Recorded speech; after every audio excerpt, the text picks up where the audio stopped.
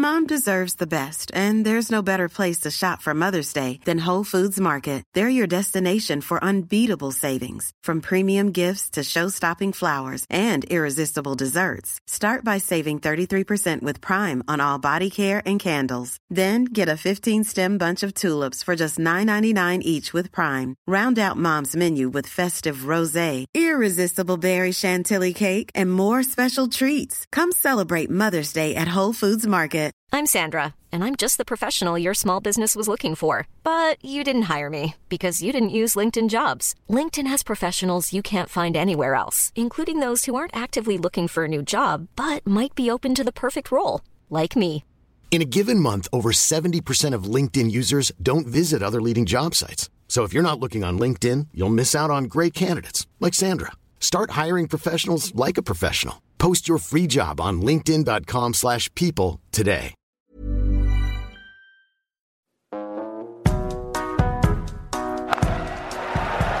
Away for another Vaughan boundary. Well, he's a great fieldsman, Philip Tufnell. He often falls over, and he's brought it into his batting as well. Hello everyone, and welcome to the Vaughnie and Tuffers Cricket Club, the podcast brought to you by the Daily Telegraph, where we chat about all things cricket and cricket related. My name is Ben Wright, and I'm joined as usual by Messrs Vaughan and Tufnell. And as usual, we will be discussing a test victory for Ben Stokes' side because, as usual, England casually chased down nearly 300 runs in the fourth innings at Headingley and made it look easy in the process. It is all very unusual and means that they have whitewashed the Black Caps to seal a memorable 3-0 win against the World Test champions. Elsewhere, it is the end of an era for England's one-day side, as history-making captain Eoin Morgan has announced he will be retiring from the sport. Morgan has struggled for both fitness and form in recent months, but he will undoubtedly go down as one of the greatest captains England has ever produced in any sport. He transformed his side into the most feared in the world and will be looking back on his time in charge, discussing who might replace him and asking what now for the one-day side. And a real treat this, we'll also be speaking to New Zealand bowler Trent Boult. Mike and I caught up with one of the kings of swing to discuss a wide range of topics, from the weirdness of seeing his former skipper Brendan McCullum dressed in England kit to how he would bowl to his Rajasthan Royals teammate Jos Buttler. I know correlation doesn't necessarily equal causation, but since we launched this podcast, the England's men team have played 3 tests, 3 ODIs, and they've won the lot. Yeah. Lots to unpack in that latest test and across the series, but 2 things I wanted to highlight. One is a stat and one's a feeling. First, the stat. New Zealand took 222.5 overs to score 657 in the match at Headingley. And England knocked off the required runs in just 121 overs. So that's nearly 3 and over, which is a very reasonable run rate for a test match. Plays 5.4. England scored 5.4 and over all the way through the test. And Madness. Ben, can I just stop you? What did you say at the start in that intro? Correlate, what was it? Yeah, I think what he was trying to say, Mike, is that our podcast has got something to do with England winning.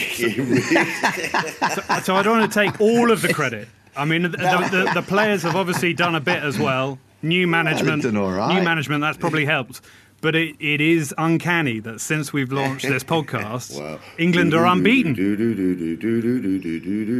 Well, let's take it then. Let's take it. There's got to be something in it. But the feeling I wanted to talk about was that despite the fact England were chasing nearly 300 runs in the fourth innings again, that win felt predictable.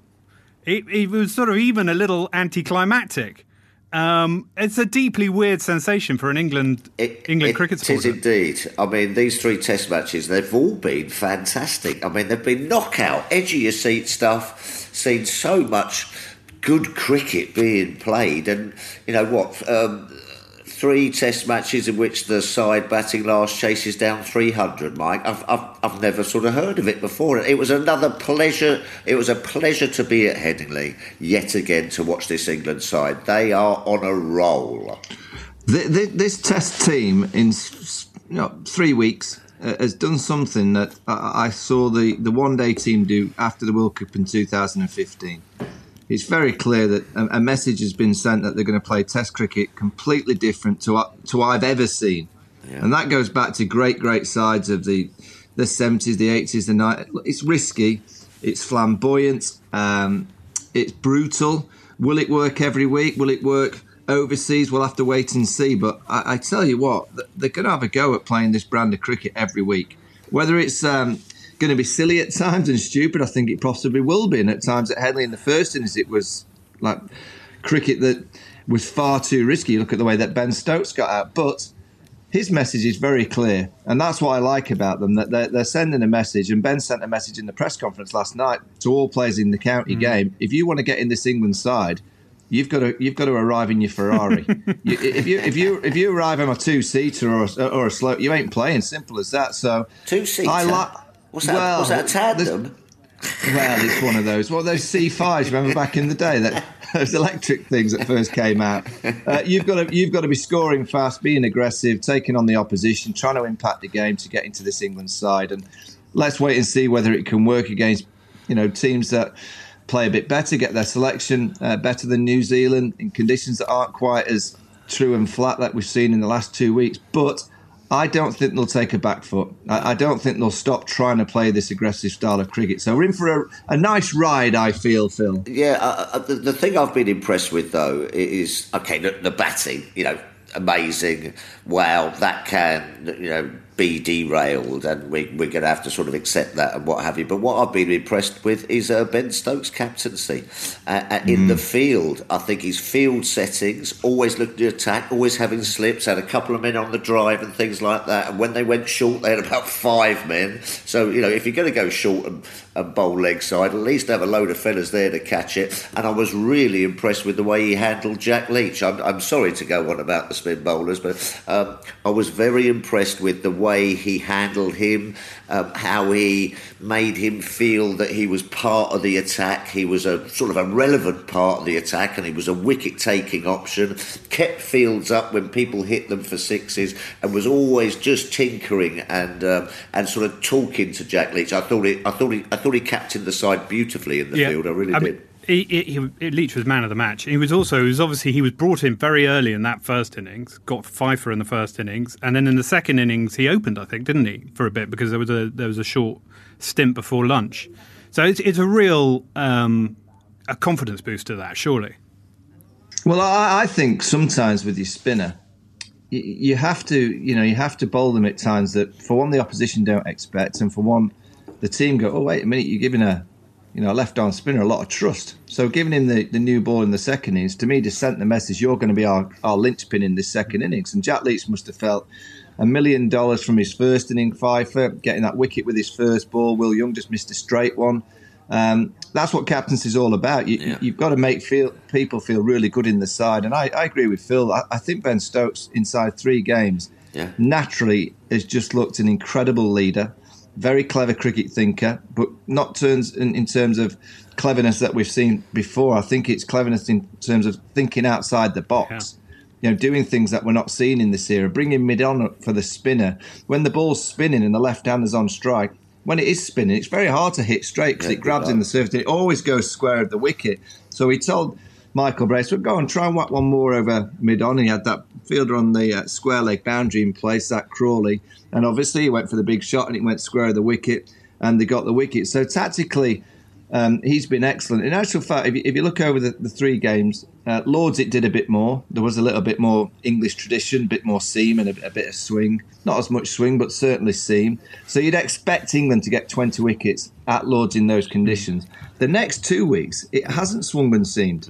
And that's always been a question. So we'll revel in the batting and how destructive it's been. But for the England side to get 20 wickets in the last 2 weeks on a flat one at Trent Bridge and a pretty flat one at Headingley, I think that's almost it won't be talked about as much as the Bairstows and the Roots and the attacking nature of the batting, but for them to get 20 wickets on those 2 flat wickets is a tremendous effort. And also, I've got to stick my hand up for Matthew Potts as well. He just looks bored. He looks relentless, Phil. Relentless. Relentless. He looks like one that's going to be in the side for a while, doesn't he? Absolutely. He's Scotty Boland from Australia, really relentless. But I think he also, he could have had more wickets. I think he was I think he's been a bit unlucky in this Test series. He could have had another 5 or 10 wickets. He's an athlete, Phil. He is an athlete, but then also, see, the seamers are buying into that slightly fuller length as well. Back in the old days, you know what I mean, you'd get clipped or driven 3 or 4 times and it would be the slip out, extra cover, mid-wicket, blah.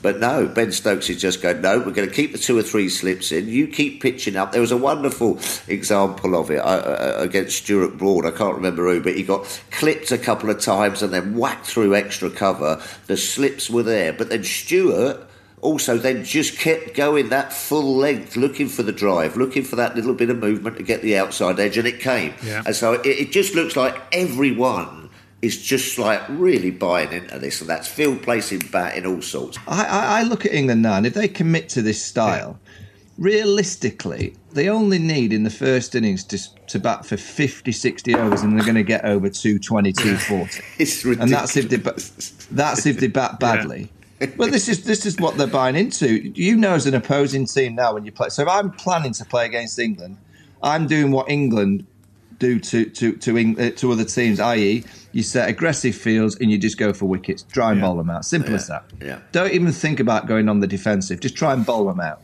Because if you allow them to, if you spread the field so that your better balls, you look at Johnny Bairstow when he comes in within 15 balls, the field's spread. So you bowl your best ball on off stump, plays a forward defence, cover points on the boundary, square legs on the boundary, gets an inside edge, he gets one. Plays it late, goes square of the wicket on the offside, he gets one. So you actually can't keep him on strike. So your best balls are scoring. So if I'm playing against England, if India go for any kind of tactic at Edgbaston starting on Friday, I'd keep the field up and I'd say to him, all right, you're going to hit the boundaries anyway, but we're going to keep fielders in catching positions and we're going to try and bowl you out. You have to fight fire with fire, I guess.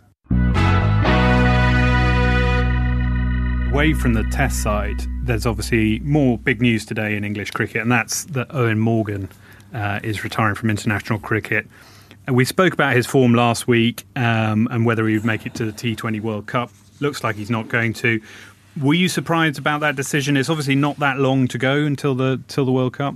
I think he's got it absolutely spot on, and I always knew that he would. I have a huge amount of respect for Eoin Morgan, and I think if you look at English cricket and the history of it, there's been lots of Test match captains that still get mentioned for what they did in their time as a Test captain. Eoin Morgan's really the only white ball captain that's really moved our game into a different kind of space. What he's done with the white ball team, the mentality.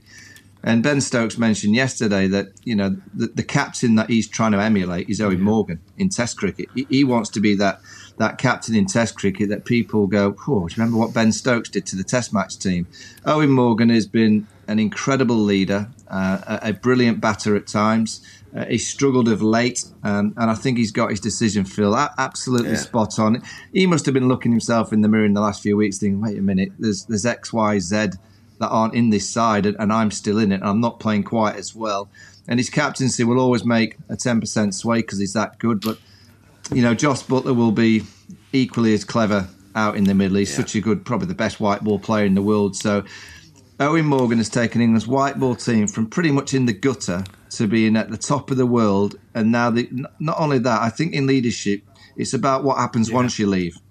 If the team suddenly dip and the team don't win for the next 10 or 15 years, you've actually not left the team in a great state.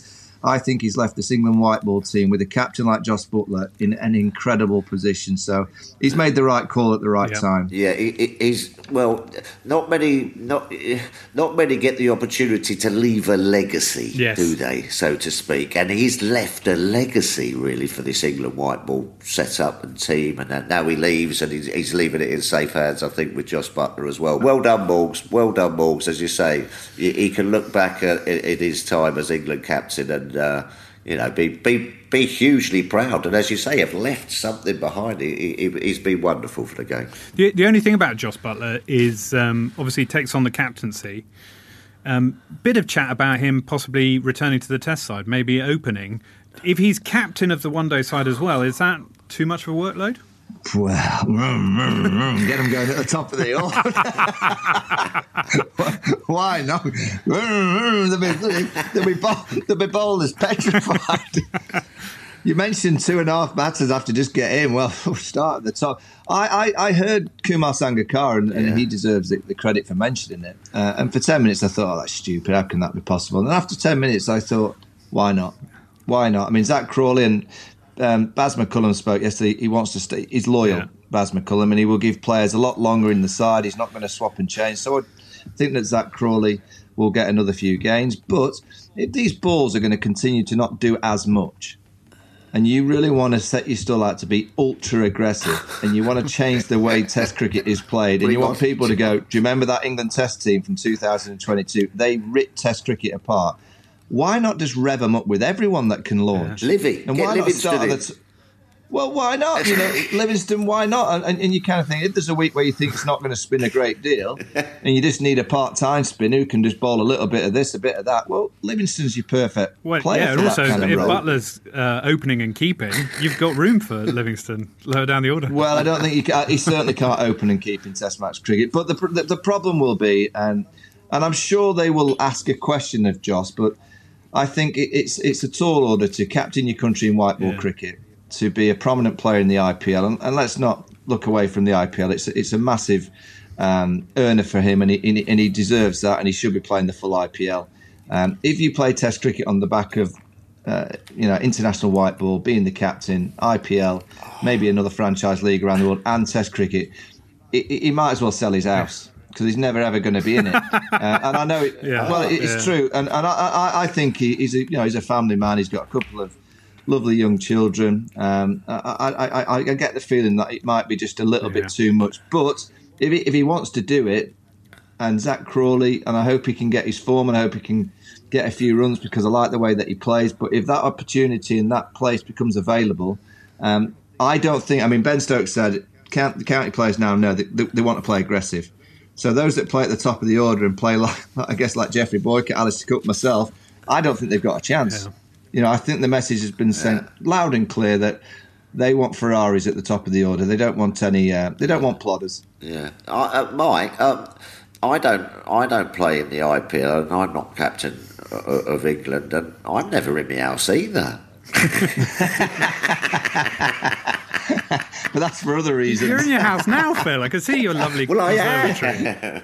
What do you reckon, Phil? Would you go ultra aggressive? Well, see, I'm thinking that we might need just one fella there, just to sort of try and set a bit of a base.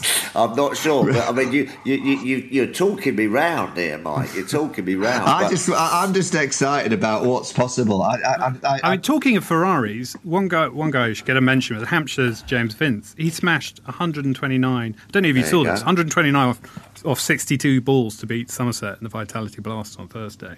Do you think he's going to get a call up? Well, He's got a chance. He's got a chance, but I just think it's all those very. Those are Ferrari figures, aren't they? Well, they are Ferrari figures, but you just sometimes need, when the ball's swinging and everything, you've got to get past that initial stage. Otherwise, you are going to have those 55 for sixes a few too many times. Phil, honestly, I've listened closer to Ben Stokes' messaging.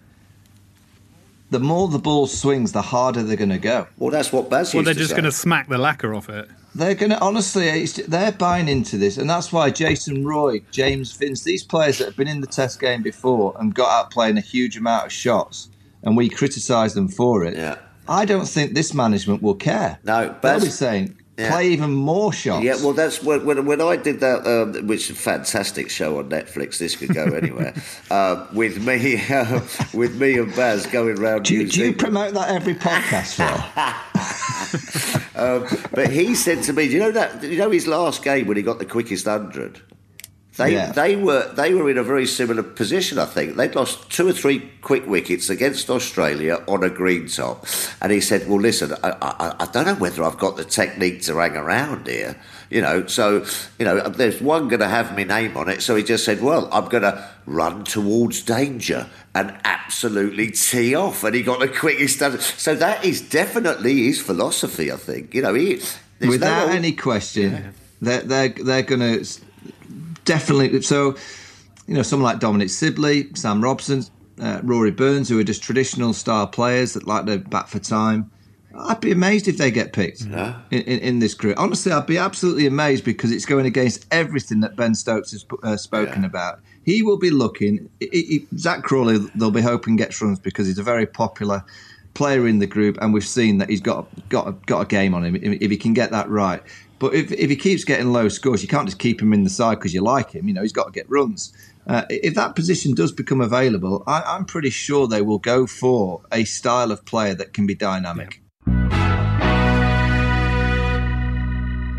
So we're delighted to be joined by the New Zealand fast bowler and, more importantly, the highest scoring number 11 in Test history, Trent Boult. Exactly.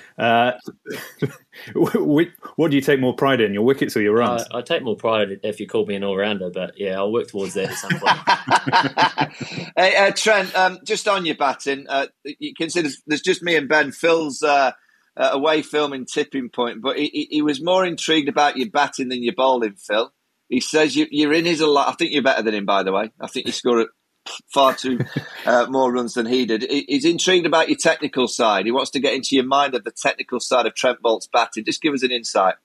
Yeah, there's been a couple of theories over the years, but I wouldn't say I have a consistent preliminary movement. I've always worked off the philosophy that a moving target is harder to hit than a stationary one. But,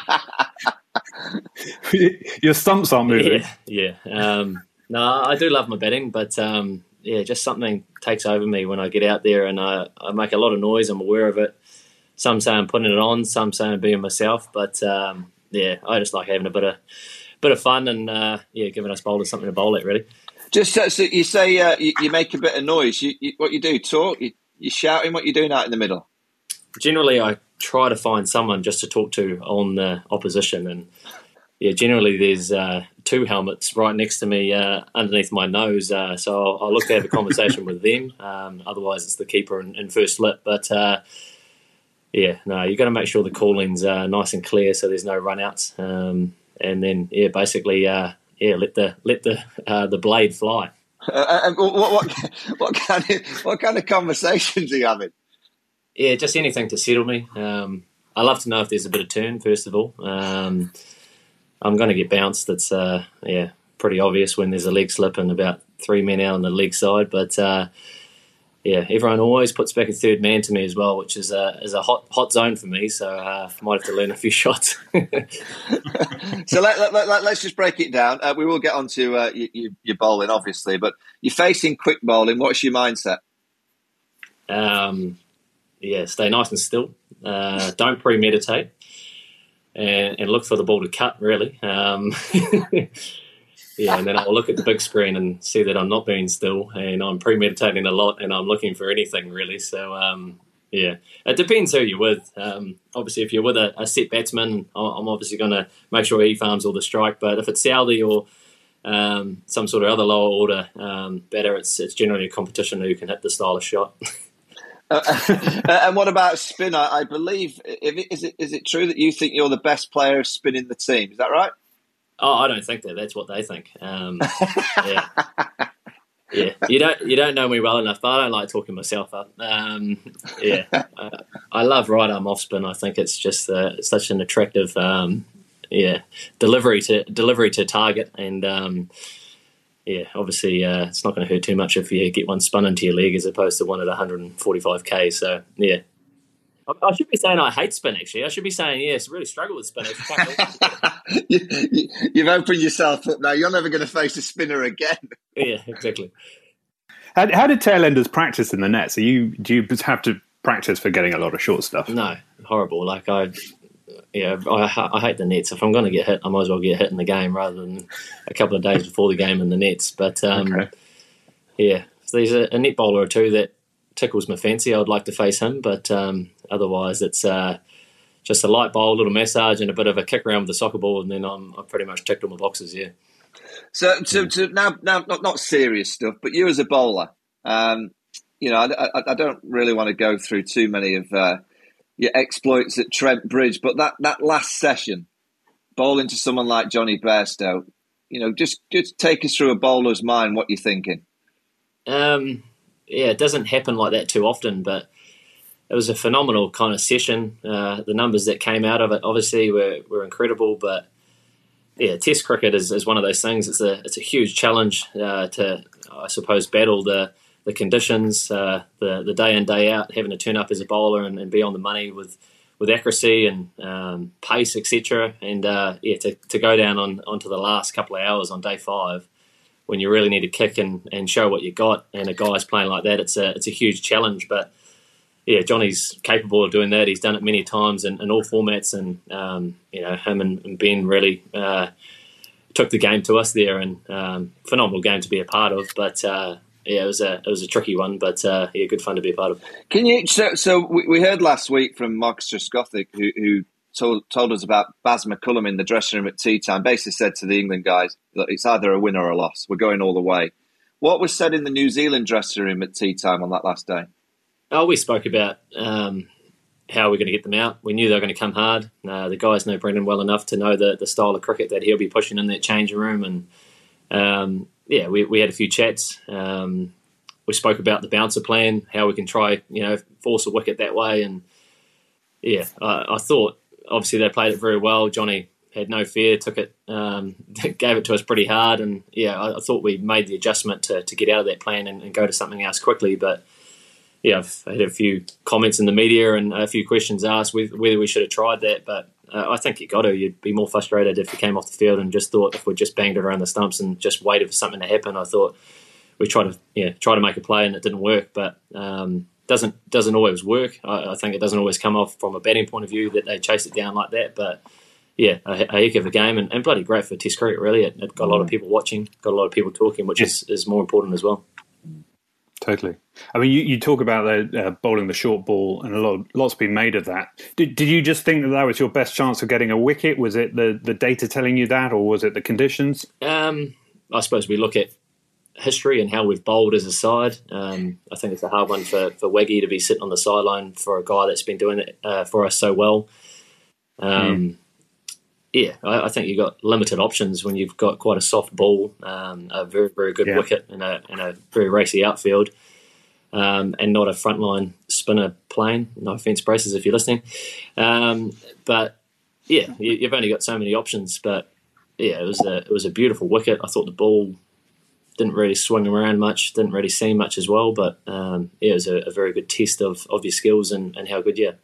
And Trent, you mentioned the ball. I mean, it's kind of feeling like in the series against England, it was every 3 or 4 overs.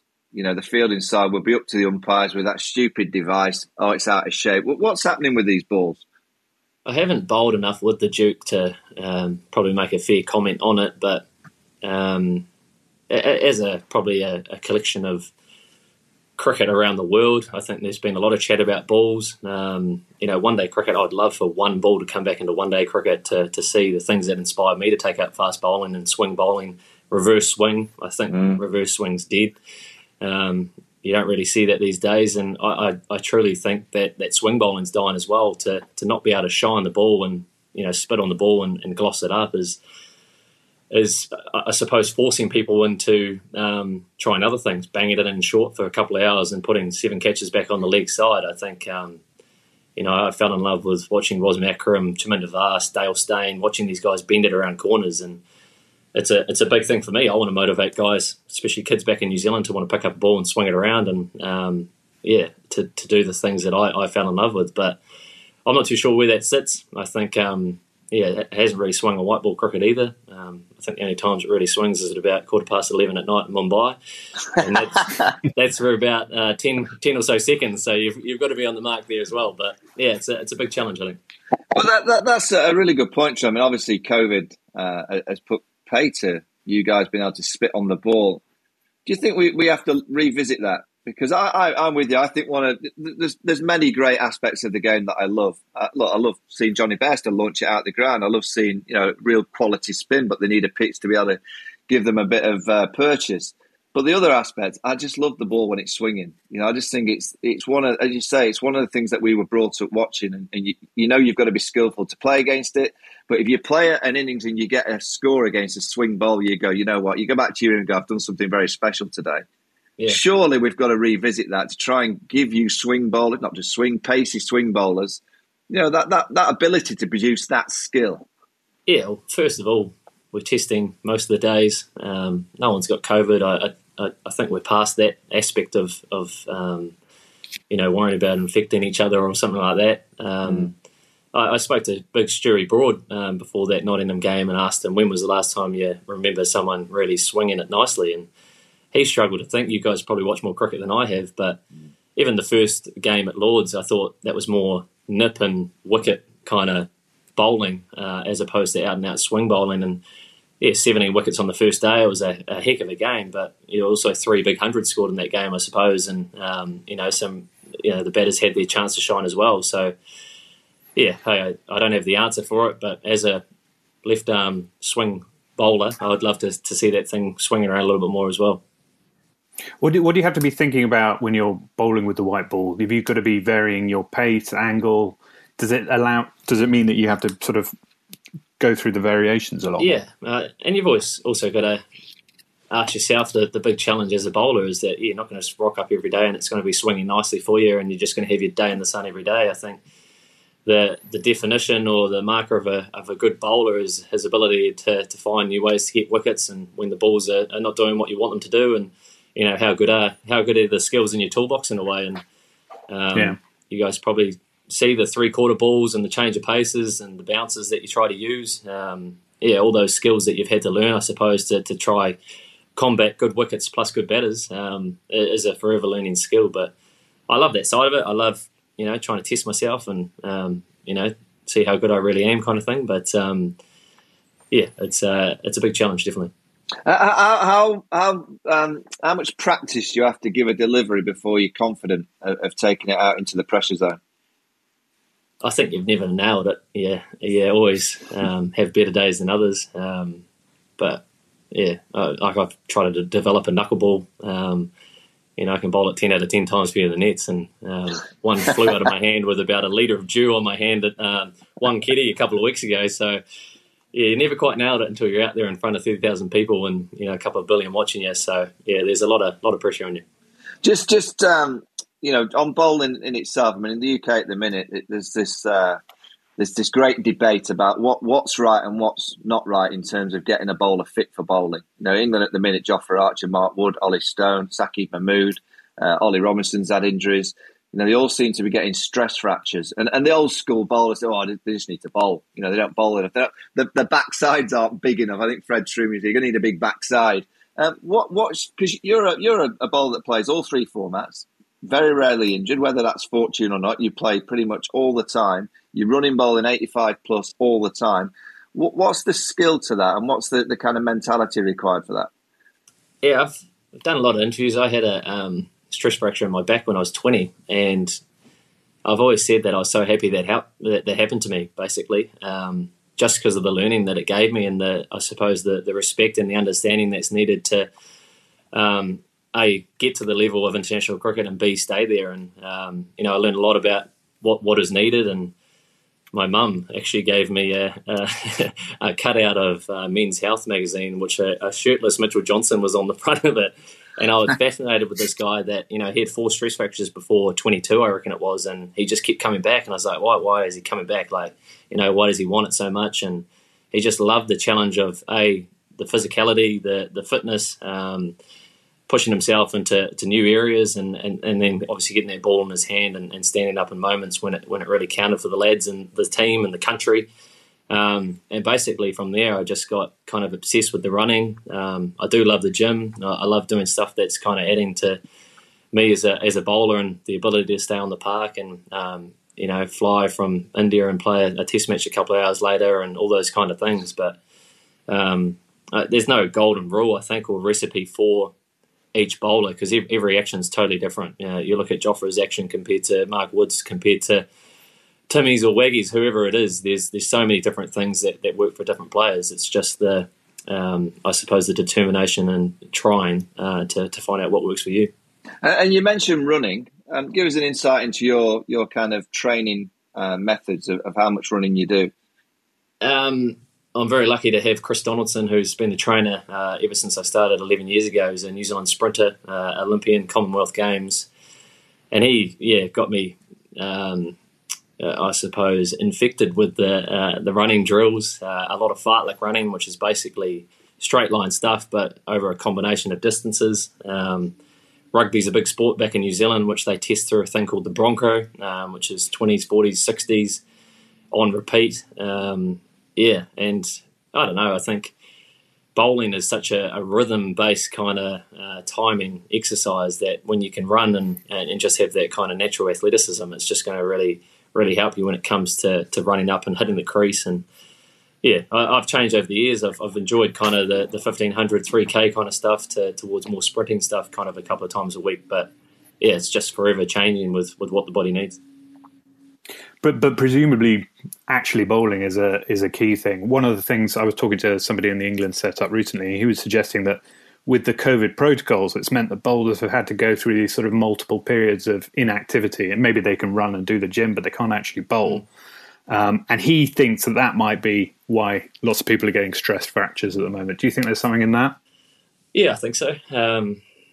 New Zealand's a small place as it is, and I can probably count the amount of indoor facilities we have on one hand. So there's not much bowling going on down there. So you've kind of got to, I suppose, get that load and that force through something else, and be it lifting weights or running. There is literally nothing like bowling. So generally when you get your issues is from kind of doing nothing and then running into a 30-over week. But there's a lot of data that we know that if you do that, you do something kind of gives. But that's probably the positive with playing kind of all three formats. You don't really get a chance to cool down too much to create too big a hole. But I definitely feel I'm bowling better when I'm up and just running at the level I know I want to be. And Bolty, you mentioned three formats. How do you become a three-format bowler? Well, I was a one-format bowler. I've always loved my Test cricket. It's my favourite format. I've said it many times. And 2015 World Cup, I'd only played a handful of white ball games leading into that. And I remember thinking to myself that I'd be lucky to make the 15. And I got picked in the 15, and then I got a fifer against South Africa in a warm-up game. And Baz obviously liked what he saw. And from there, it just kind of really took off. But I never really had a focus of this is what I want to do. I just wanted to focus on the things that I knew I could control, and that was, taking pride in my fitness, putting the ball where I wanted to be very accurate, and just be relentless, really. And I've been lucky enough that those kind of goals and those things that have driven me have I suppose, unfolded to where I am now. I've been included in so many formats. And you talked about getting quickly from India over to England. What was the time difference between going from one to the other, and how do you adjust between white ball and red ball that quickly? It was very quick. 31st, wasn't it? I got in on 31st and played on the 2nd, but I was lucky it was the other way. I think going from T20 cricket into Test cricket is a lot easier than kind of just bowling length and then having to bowl Yorkers wide, Yorkers slow ball bounces, etc. But it's a hard one to be in India for 9 weeks, and I always had in the back of my mind I had a 3-match Test series coming up, and you're trying to bowl and trying to do everything you can. But it's not a good look when you're pulling a Duke out of your bag in the Mumbai nets. You had some Duke's balls with you out there? Well, they were SGs because I couldn't get my hands on some Dukes. But that's a hard one. Like the T20 cricket it's a big load on you because the intensity is so high, and you've got probably 3 games a week and stuff. So I knew the physicality side was there. It was just how much did I want to get on a plane and then rock up to Lords and bowl 22 overs in a day, and I wanted it. Just going to the IPL. I mean, you were, I guess, lucky to be a part of a great Rajasthan Royals campaign, and one of our own, Joss Butler, had an incredible time of it. If you were bowling to Joss, where are you bowling to him?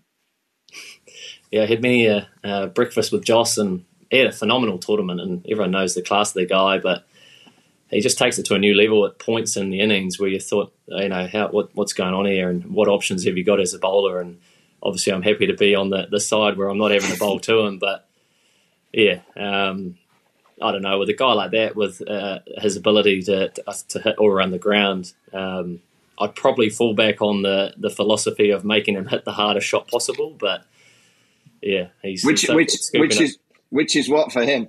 Yeah, I would have said scooping it over Fine League's head, but that's probably his favourite. So you'd bring the other ones up and then he'd bang it straight down the ground. So, yeah, I don't know. I'll probably bounce the snot out of him, to be honest. And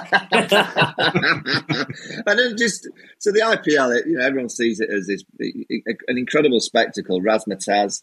It brings a lot of money to so many people, players, administrators, obviously franchise owners. But how much has it improved your game, over the years playing under that? Because people forget the amount of pressure that you guys are under as overseas players to go and produce magic.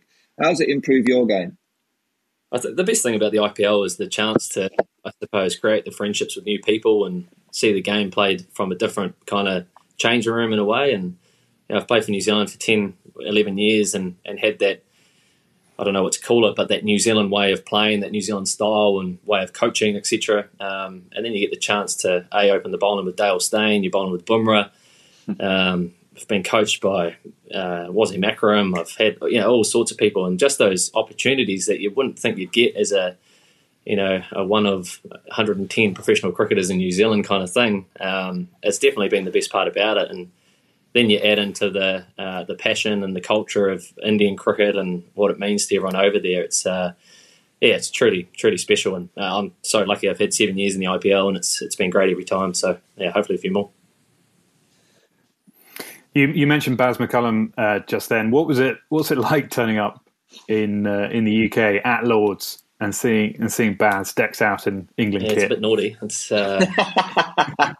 taking a bit to get used to seeing him up at top level at Nottingham last week with his Ray-Ban glasses on, and you can just imagine the conversations he's having there in the change room. And if we opened the door, we probably could have heard them, to be honest. But he's got a great way of installing a lot of confidence in players and, really backing them. And, it worked tremendously for New Zealand cricket. Obviously a great leader with us, and he's moving into that next phase of his career. But, no, he's still the same guy. He's still got a lot of time for us. Let me borrow his golf clubs last week, so I own a couple of Pro Vs, but I'm sure he'll be right.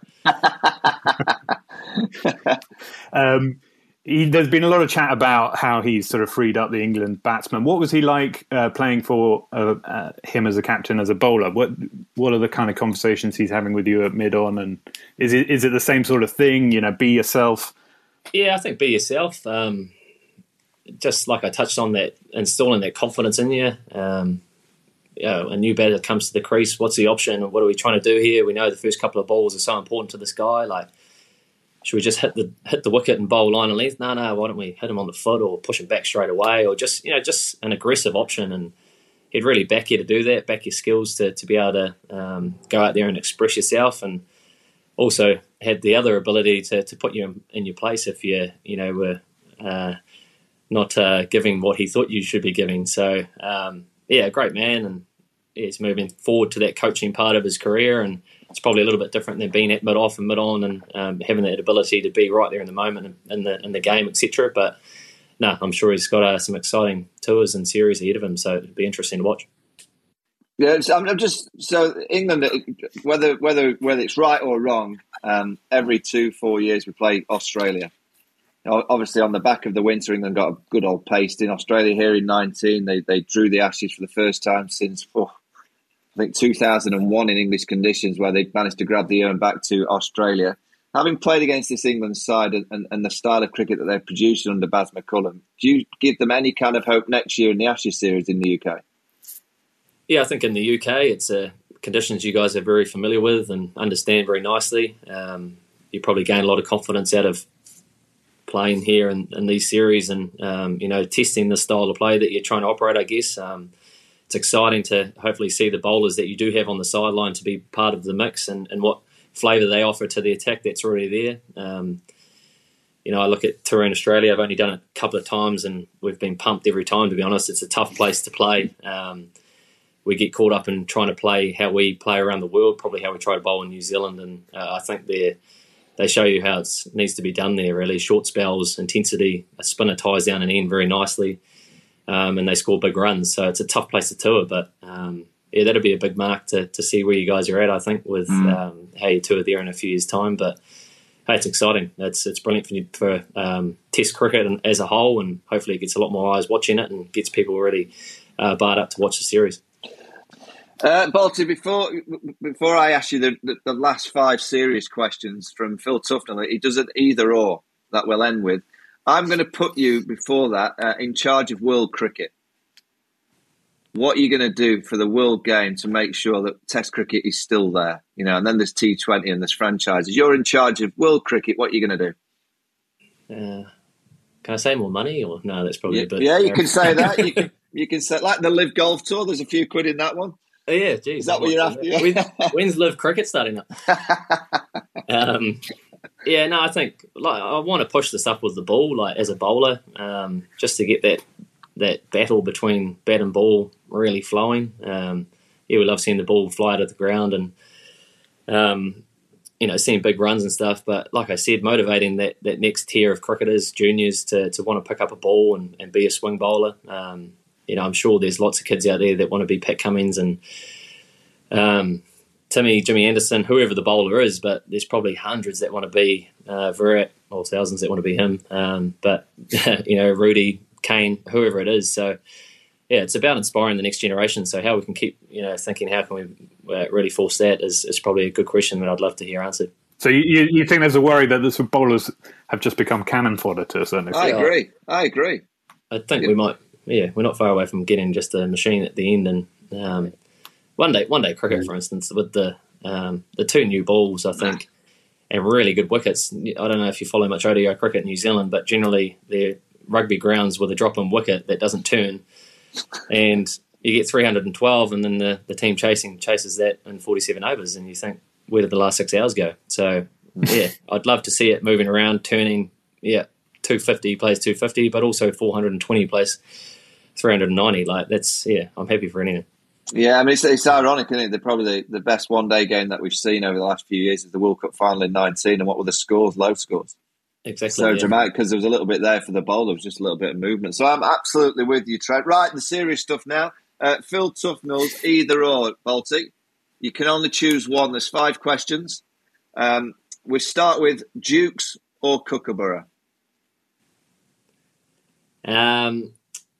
Dukes. Super over or a bowl off? A super over until someone blatantly wins. So you don't believe in boundary count? No countbacks. Oh, if I believed in it, it'd still be around, which it isn't. Golf or surfing? That's impossible. I love my surfing, and I'm rubbish at golf, so I'm going to say surfing. ODIs or T20? T20s.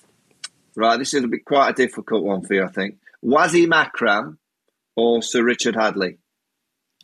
That's a naughty one. Who's more active on social media? I'll say Wazim.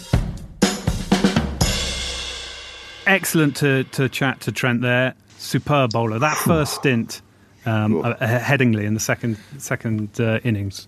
Superb swing bowling. He's an absolute thoroughbred. World class, skillful, running for you all day. Just a top performer. World class. Yeah, I mean, we interviewed him between the second and third game, and so he gave us an insight into fast bowling, being a 3-format bowler, running. I like. We talk about all these injured bowlers, what they need to do. Well, it is a running art, isn't it? Bowling, you have to run in, and then obviously the action. But I really liked his insight. I like the fact that he'd like one white ball. I think that's a good move in the white ball game to go back to one white ball, get a bit reverse swing. He wants to spit on the ball again, Phil. Yeah. Not happy that he can't spit on it. I think that's right. I think we need... Test cricket needs, a fair balance. And when you get a fair balance, when there's a bit of swing and a bit of seam, it's a better game to watch. So I'm with him. I think we need to just give the bowlers just a little bit. Let them spit on the ball. I mean, if there's anything we've seen in this last series, it's that batsmen are in the ascendancy. So give bowlers a chance. Yeah, we'll be back. You want to see a fair balance, don't you? We'll be back. I think he'll end up with over 500 Test match wickets. Yeah. I think he's that good. He'll break Sir Richard Hadley's record. He's a tremendous bowler. Do we think India are going to pose a bigger challenge? I think England will hammer them. Really? I do, yeah.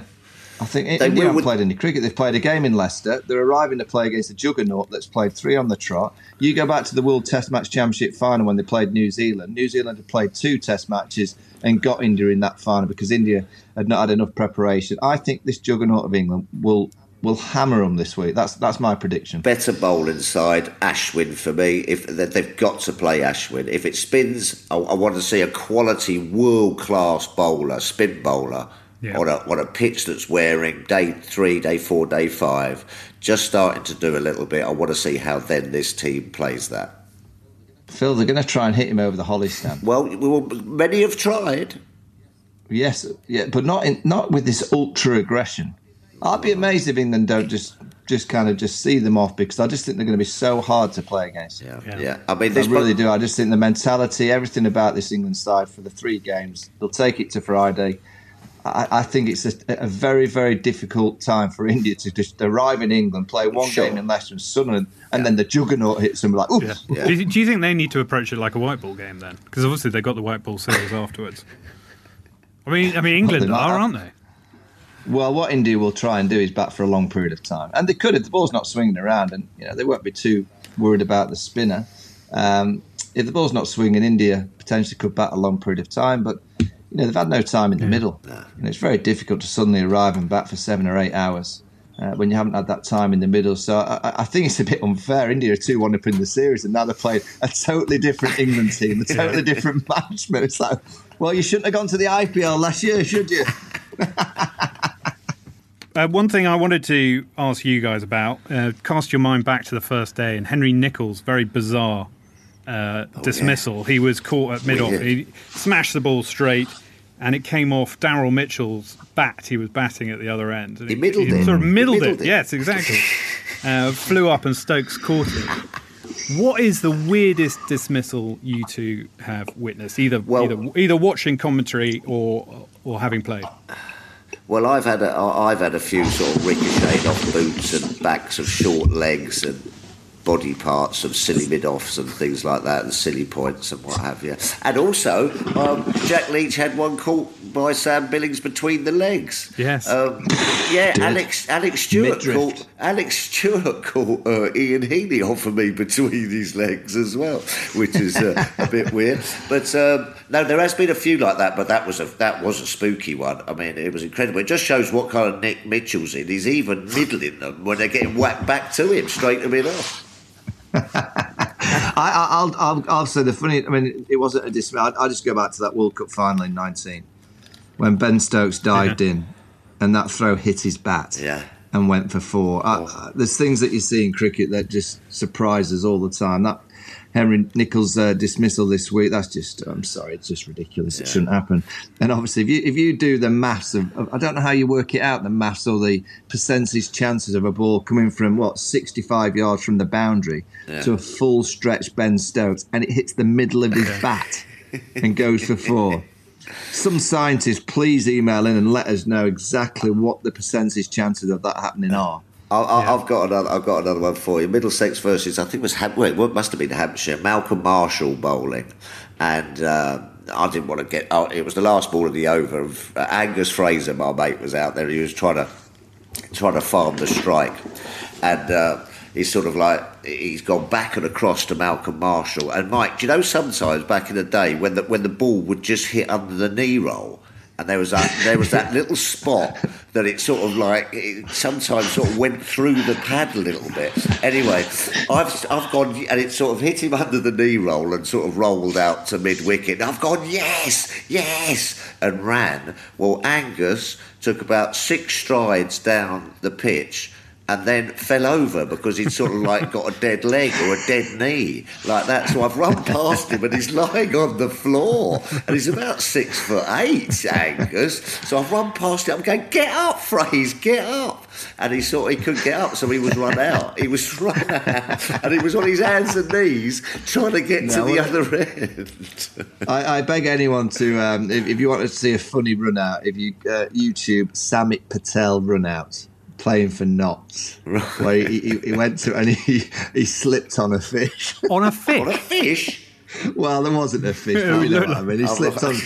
It looked like he slipped on a fish. Just have a look if anyone wants a bit of humour. And the other bit of humour, if you want a bit of humour on YouTube, just put Phil Tufnell facing Shane Warne, and just have a look at the over from around the wicket. Listen, I'd just like to finish off that with not out, Mike. It was not out after that over. Thank you very much. Not out. Love it. Right, I think that's about all we have time for today. A big thank you to Mike Vaughan and Phil Tufnell as always. Special thanks to Trent Boult for giving us some time during the series last week. Mike, Phil and I will be back next week to unpack the one-off test between England and India. In the meantime, you can check out our previous interviews with new Managing Director of England Cricket, Rob Key, and batting coach Marcus Trescothick, along with others. They're all over on the Vorney and Tuffers Cricket Club channel. Thanks for downloading this episode and your continued support. If you've enjoyed it, make sure to subscribe to the podcast and leave us a review. And please spread the word. That's it for now. Until next week. Goodbye.